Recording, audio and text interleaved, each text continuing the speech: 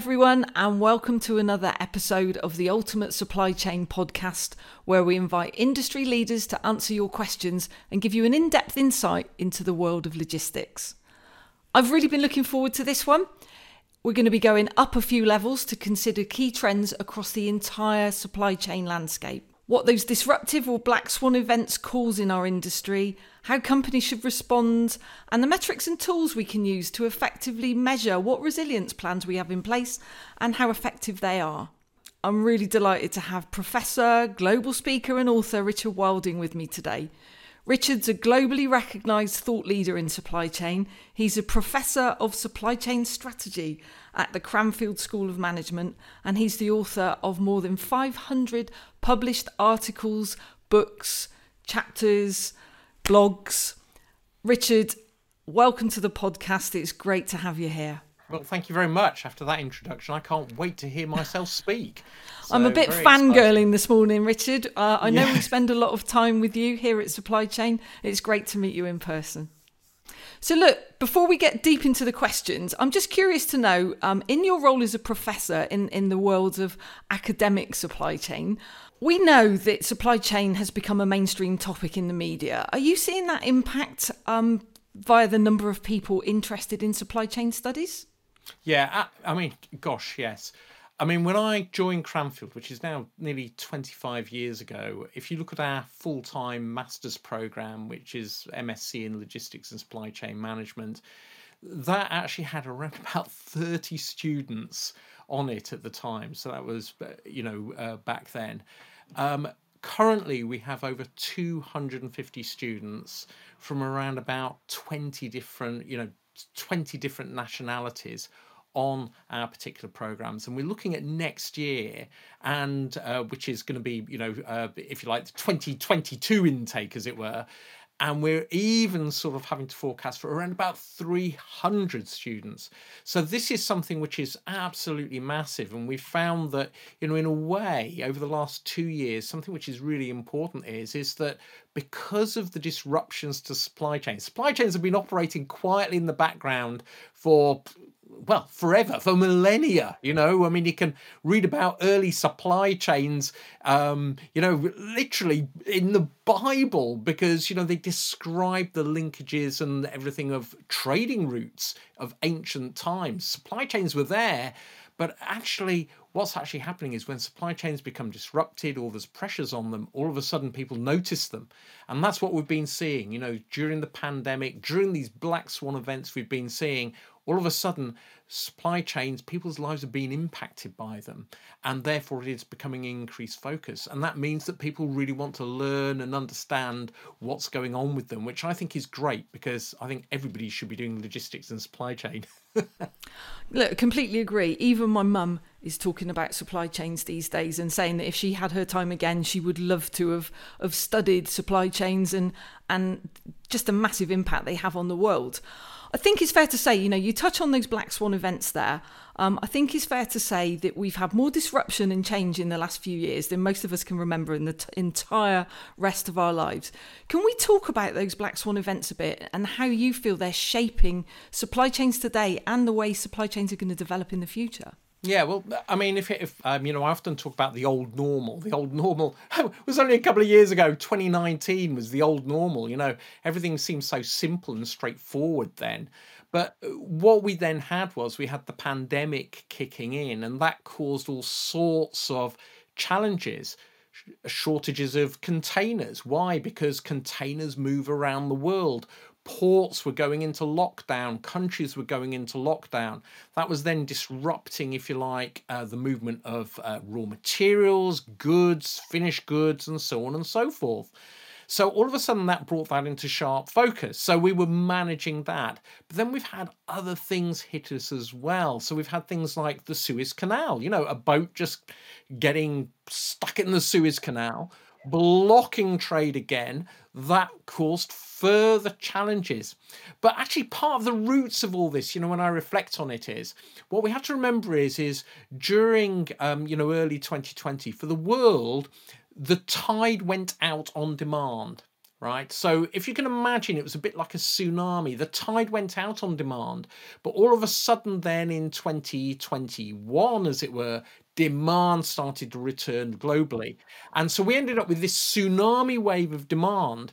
And that's caused a lot of the issues that we've currently got because, we were looking at what was going on in Europe. We were ending up with additional, it was up hundreds of percent increases in, imports trying to get into Europe and so on and so forth. Same with the US, because all of a sudden the world came alive again and everybody wanted everything. And that then just put the existing old normal infrastructure under increased pressure. And that has caused an awful lot of big issues. We've ended up with labour shortages in lorry drivers because everybody, there we were, furloughing lorry drivers. Basically they then said, well, fine, I'm going to find something else to do. And a lot of them have done it and they enjoy it more than driving lorries. So they haven't come back into the industry. We've had people retiring. So there's been multiple things which have sort of impacted a whole raft of areas. And now we've got more recent events, the geopolitical challenges of Ukraine, Russia, and just all of that is further exacerbating some of the challenges that we've got. So, Richard, we've talked about those black swan events and how we've had several over the last few years. Can we talk about the interdependencies between those and how they're linked or not linked? Yeah, well, I think it's really interesting. This is something which we're really starting to find. So, for example, we had, if you like, the big, the tide went out on demand. It then came, the tsunami came in on demand, and that put pressure on gas prices. Okay, so gas prices started to soar. What then happened was that people who make fertilizer, they suddenly go, actually, gas prices, this is nitrogen-based fertilizers. They say gas prices are rather high. We're going to actually stop production because, that's going to be a good idea. We can't afford to sell the fertilizer at that price. Problem is, the byproduct of making nitrogen-based fertilizer is carbon dioxide. So all of a sudden we then found that, we didn't have the fertilizer, but we didn't have carbon dioxide. Carbon dioxide is used in the meat industry, the drinks industry, the food industry. So all of a sudden we had, for example, in the United Kingdom, the government having to intervene to say they were going to prop up the fertilizer companies in order to be able to actually make those things. What we then found was that farmers are saying, hang on a minute, fertilizer's too expensive. We're going to change the crops we're going to grow next year, so this coming season, to crops that actually need less nitrogen. So then they started switching crops away from some of the maize crops onto some of those other crops. So what you start to see is these parallel interactions. In supply chain terms, we talk about sometimes the ripple effect, sometimes it's like a macro effect. Yeah, it's a bit like a rock being thrown into a pond. It sends ripples out across seemingly disconnected supply chains. So then you see things like, we've got the chip shortage, microchips, we need more microchips.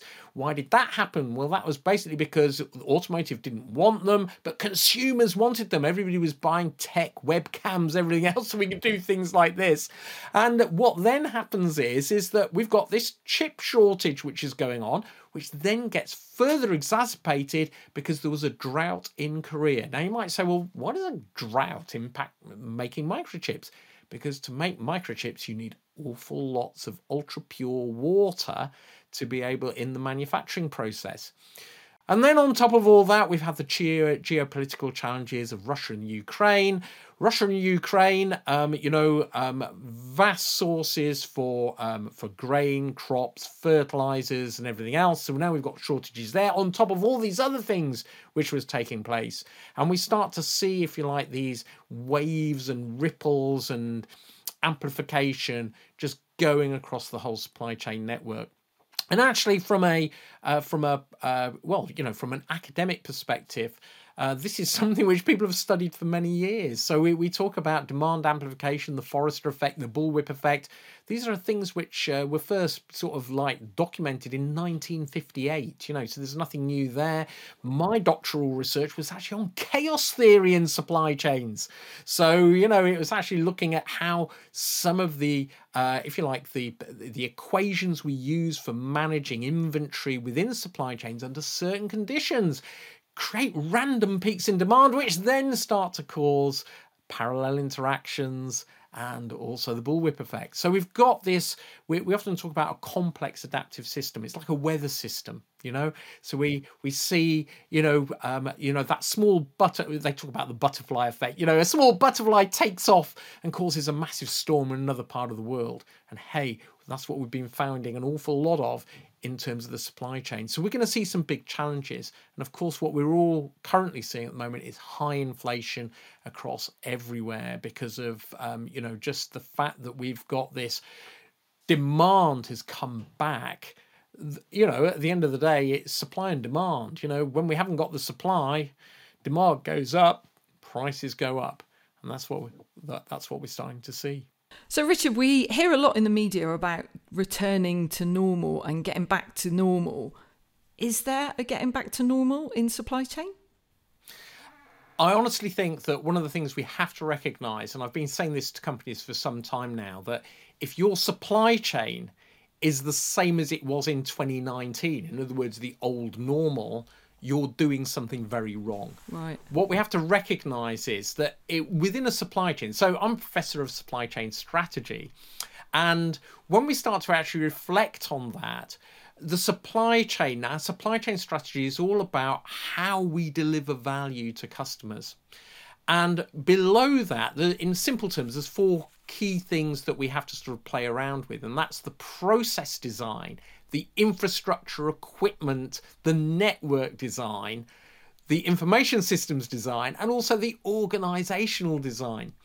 And the problem is when we set that up for what was going on in the old normal, and now we're in this new world, our supply chains no longer work in the same way.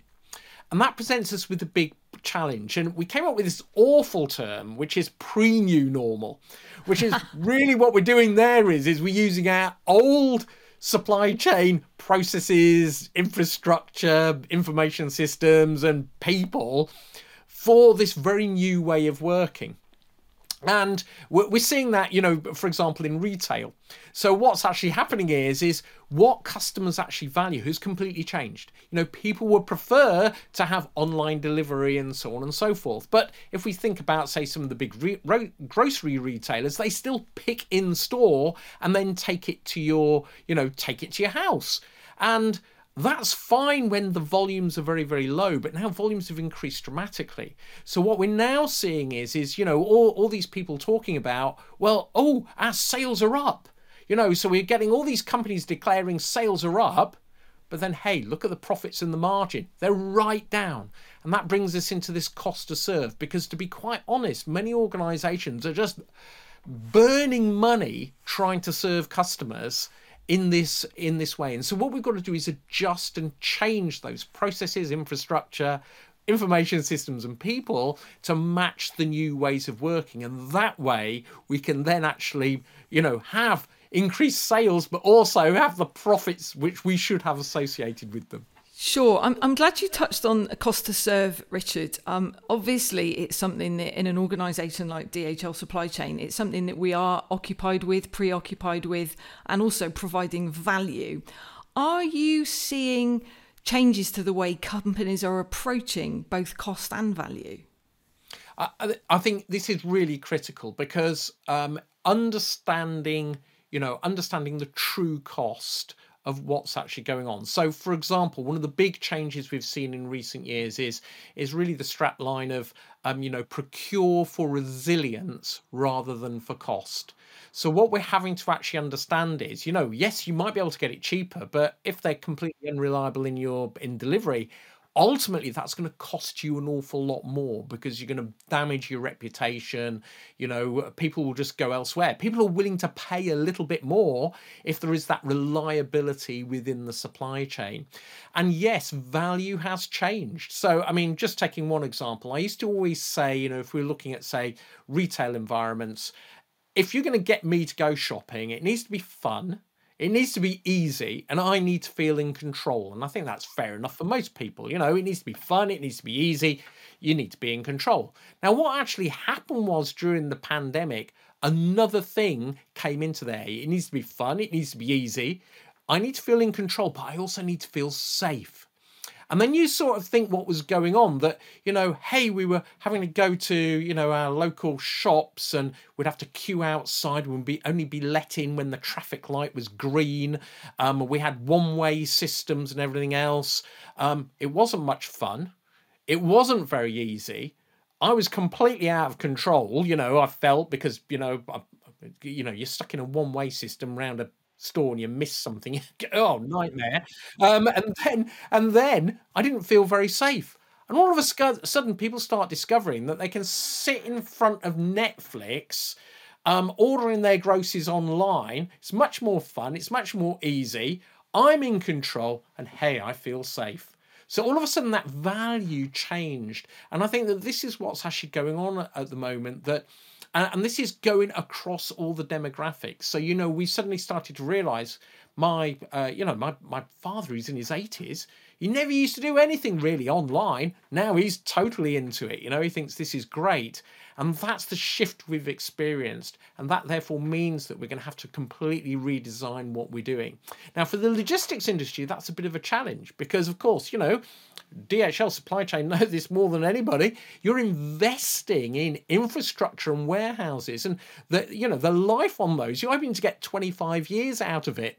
Problem is, in 2 or 3 years, change has just massively happened, and that's creating a lot of pressures on all businesses, because what we had, the infrastructure, the equipment, the level of automation that we might have had in a facility, actually now we need something completely different. But we might have been set up for that old way of working. So can we retrofit it in, and can we act fast? Can we move fast? It's interesting, isn't it? Because I think, speaking for DHL supply chain, there were always plans in place. There were always, we spend a lot of, we invest a lot in research. We are trying to look ahead of the curve to see what's coming down the line, to see what innovation looks like. And I think perhaps COVID and the pandemic and some of these geopolitical circumstances have accelerated what we were going to do anyway.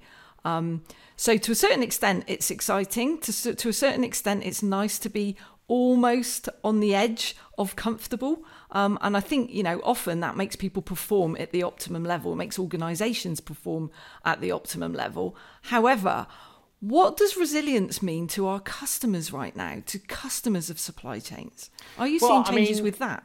Yeah, I think it's really interesting, and I was just playing around actually with, looking at some of those definitions. So I'm just pulling up a bit something on my screen for some academics. So we'll hit you with an academic definition. So if we're looking at supply chain resilience is the adaptive capability of the supply chain to prepare for unexpected events, respond to disruptions, and recover from them by maintaining continuity of operations. So this is this prepare, respond, recover.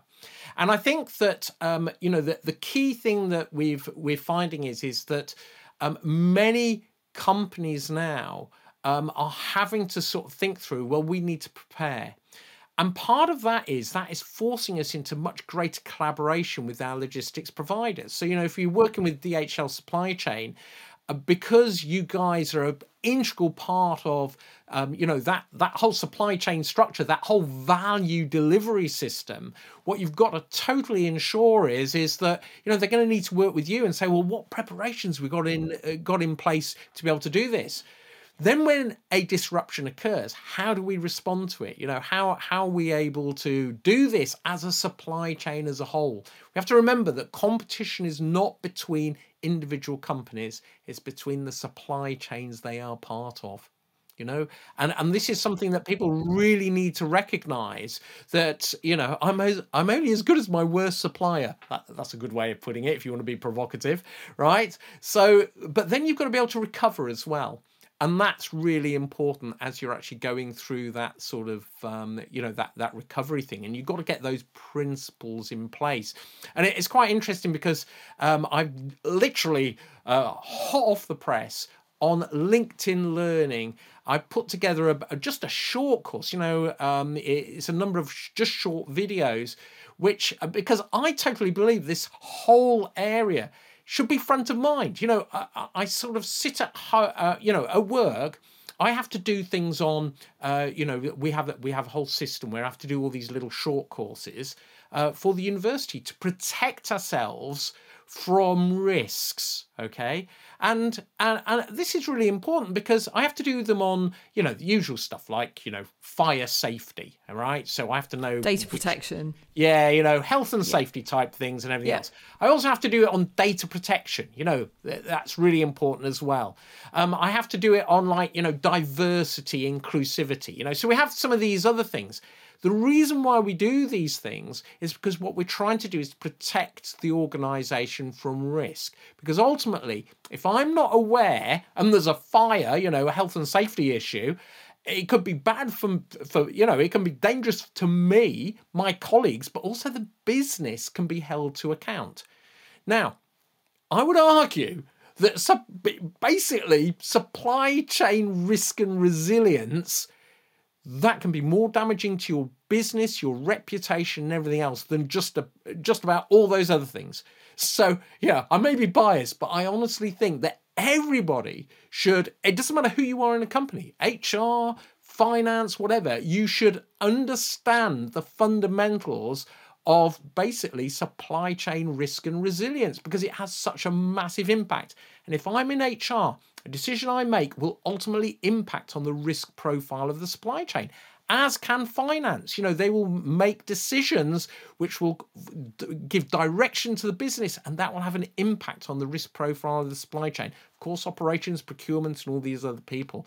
So, I put this little course together on LinkedIn. And it's really interesting. So I just urge people, look, shouldn't this be something that we're looking at once a year? I have to do my fire extinguisher health and safety training every year to just get it front of mind. And I'd argue exactly the same is the case with some of the things in the supply chain now. And I think the last 3 years have really demonstrated that. And I think to a certain extent, if there's anything that's good that's come out of the pandemic, it is raising the profile of the importance of the supply chain and resilience within it. You're absolutely right. I think there are parts of organisations that almost fail to realise that they do impact directly on the resilience of a supply chain and the potential impact that resilience has on a business. So look, you've written about the main pillars of supply chains. You're well known for it around agility, collaboration, culture. You mentioned collaboration a minute ago, and it's something I wanted to pick up on because we are seeing a lot of that with our customers. I think you're right. The relationship between supply chain providers and customers is changing. We see a far greater demand now for collaboration in that relationship rather than a kind of order taker relationship. And it's interesting. Firstly, because they're asking for it. And secondly, this is what I want to get to, that demands a different culture. So, culture's not something that is the most obvious pillar when you're talking about supply chains. Can you talk a bit about that, Richard? How are you seeing different cultures develop as a result of the changes we've seen in supply chains? Yeah, so one of the definitions which I like to use, which my colleagues who are specialists in this area would argue with, but it works for me, and I think it works for supply chain people, is culture is what people do in the absence of instruction when they're under a bit of pressure. So how does your business actually act when there's nobody telling you what to do and you're under a tiny bit of pressure? And that sort of typifies the type of culture. But from a supply chain risk management culture, you need that perspective that when people make a decision, I'm going to procure from India rather than China, The question you need to ask is, how is that going to impact the risk profile of the supply chain? You just need to ask that question. So, how will it impact the risk profile of the supply chain? How is it going to also impact on, both upstream and downstream within the supply chain, and also my business? And it's having that sort of front of mind. So it's getting within the organization just a way of thinking. And I think we've seen some really good cultural changes, over the years, over my career. I mean, if you go back 30 years, the big thing was all about quality. Can you remember? You'd have the quality department, and you'd have the quality, all these things. You'd have people who are specialists in quality, and some businesses still do. But the point is, quality was everybody's responsibility. And now, you don't see those departments anymore because everybody knows it's sort of part of the culture that we have to think about quality. And I would argue that from a supply chain perspective, supply chain risk and resilience needs to be part of the culture of the business. It needs to be something that is business as usual. It's not some afterthought that we go about. And I think what's interesting is that we now have, if you like, techniques and frameworks to be able to really enable that. I've been having a bit of an office clean out recently, and I found in my office some of the reports which I was doing back in the early noughties on basically supply chain risk and resilience, and they're still very, very, very topical and relevant.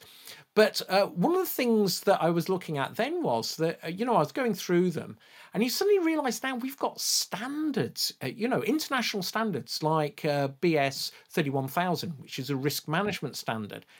These things are great because they give people frameworks to sort of understand, and they give you frameworks, little checklists and so on and so forth, so you can get started with it. If we're thinking about relationships and collaboration, there's ISO 44001. It's all about business relationships, collaborative business relationships, and it gives us, if you like, frameworks to actually get started.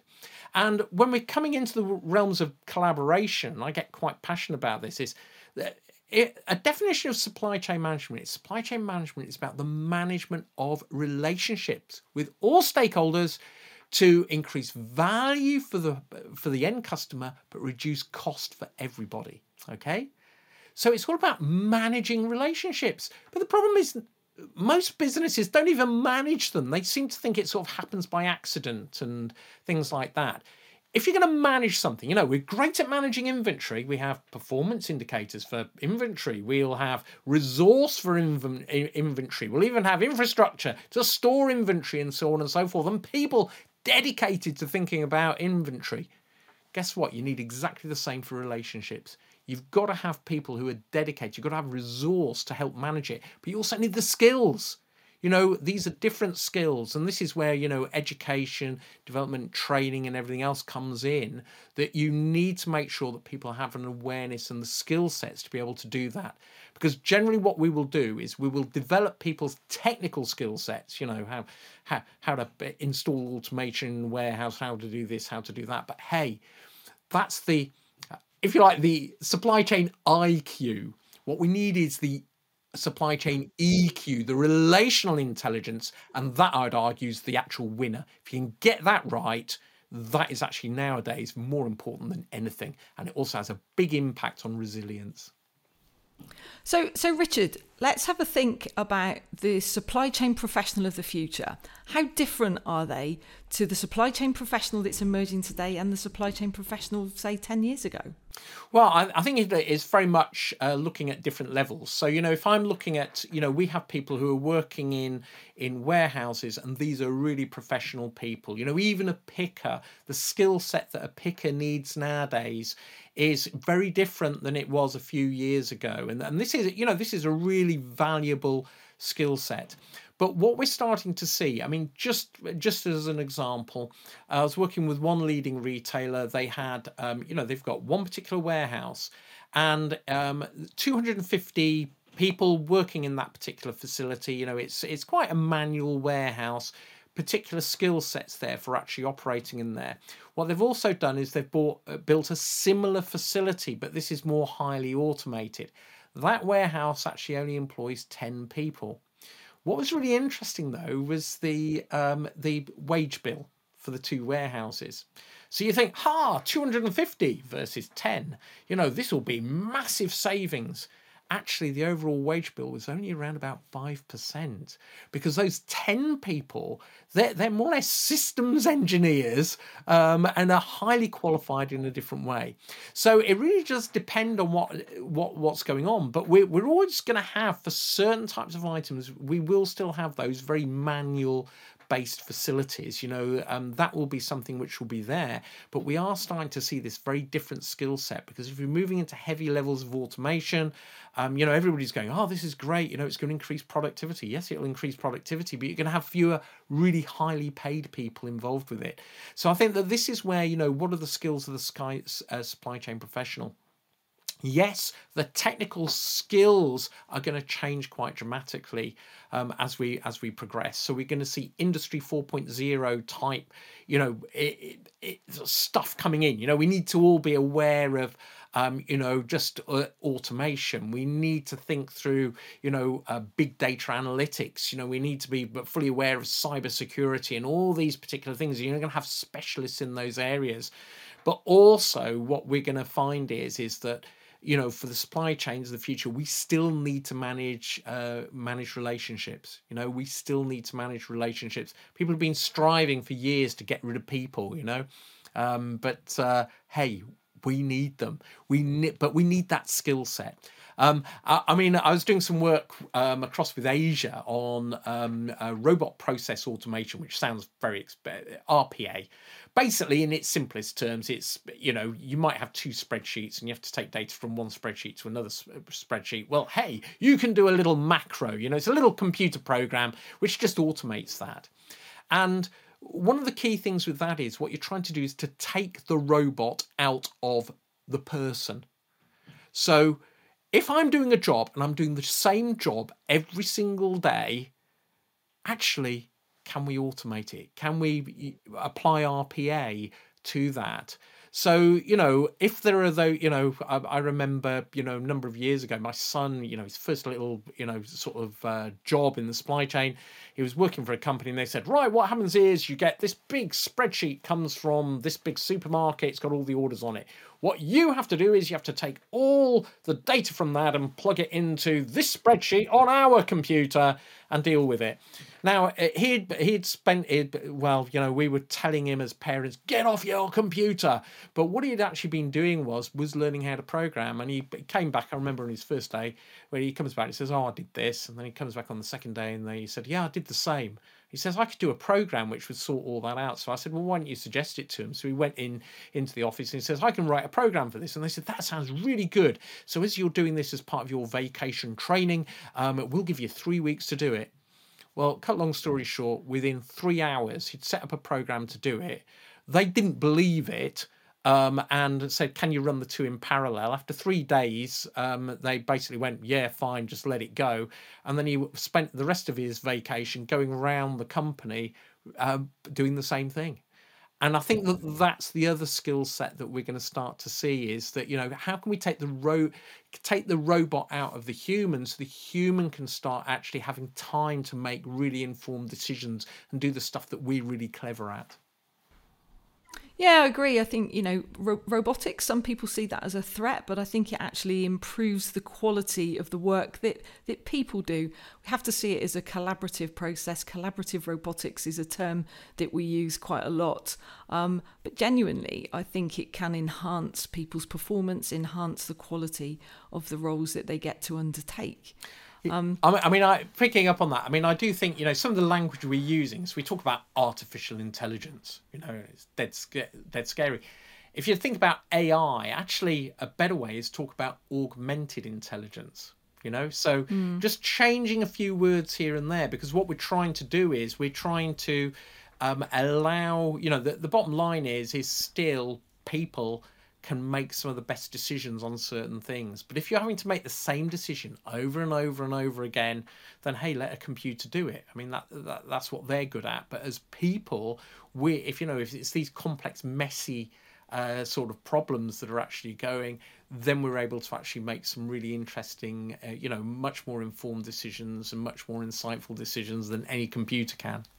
Yeah, and often when you get to the stage of differentiation between organisations, it's the people that are that point of difference. It's quite easy to copy what a computer can generate or what you can automate, but the skills that come up with the automation, the design of that automation, the people behind those skills, those are the real point of difference that we really applaud within the supply chain these days. And as you said a moment ago, suddenly with people talking about supply chains, the people who are involved in the supply chain, whether it's picking and packing or other warehouse roles or drivers, those are the ones that we applaud in a crisis, because those are the ones that keep the world moving.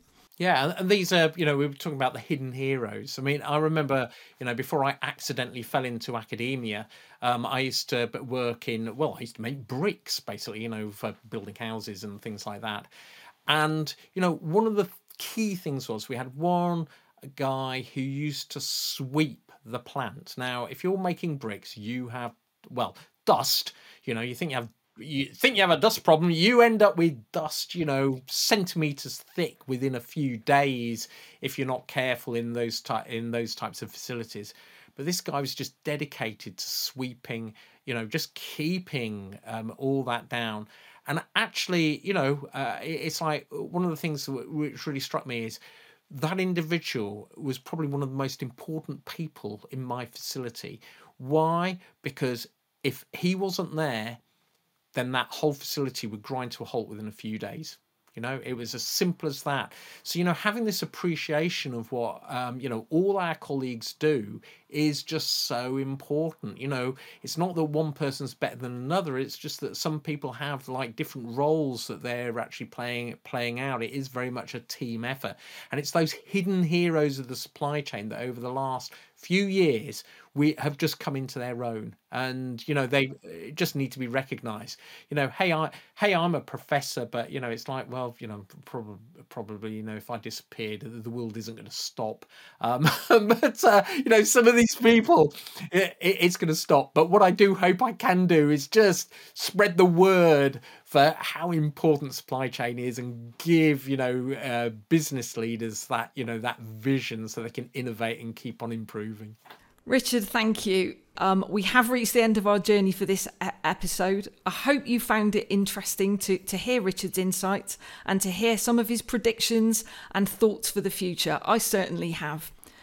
Please tune in for the next one of our podcasts. The next one is going to be on returns, which is one of those features that we've seen emerge as the result of all of the changes that have taken place over the last couple of years. It's a fascinating subject. It's something that affects all of us in our day-to-day lives. So I look forward to welcoming you next time. Please make sure that you follow us, that you subscribe so you never miss one of our episodes. The podcast is available, as you know, on Spotify, on Amazon Music, through Apple Podcasts and on YouTube. Leave us a review. Let us know what you'd like us to focus on next time. Thanks so much for joining us.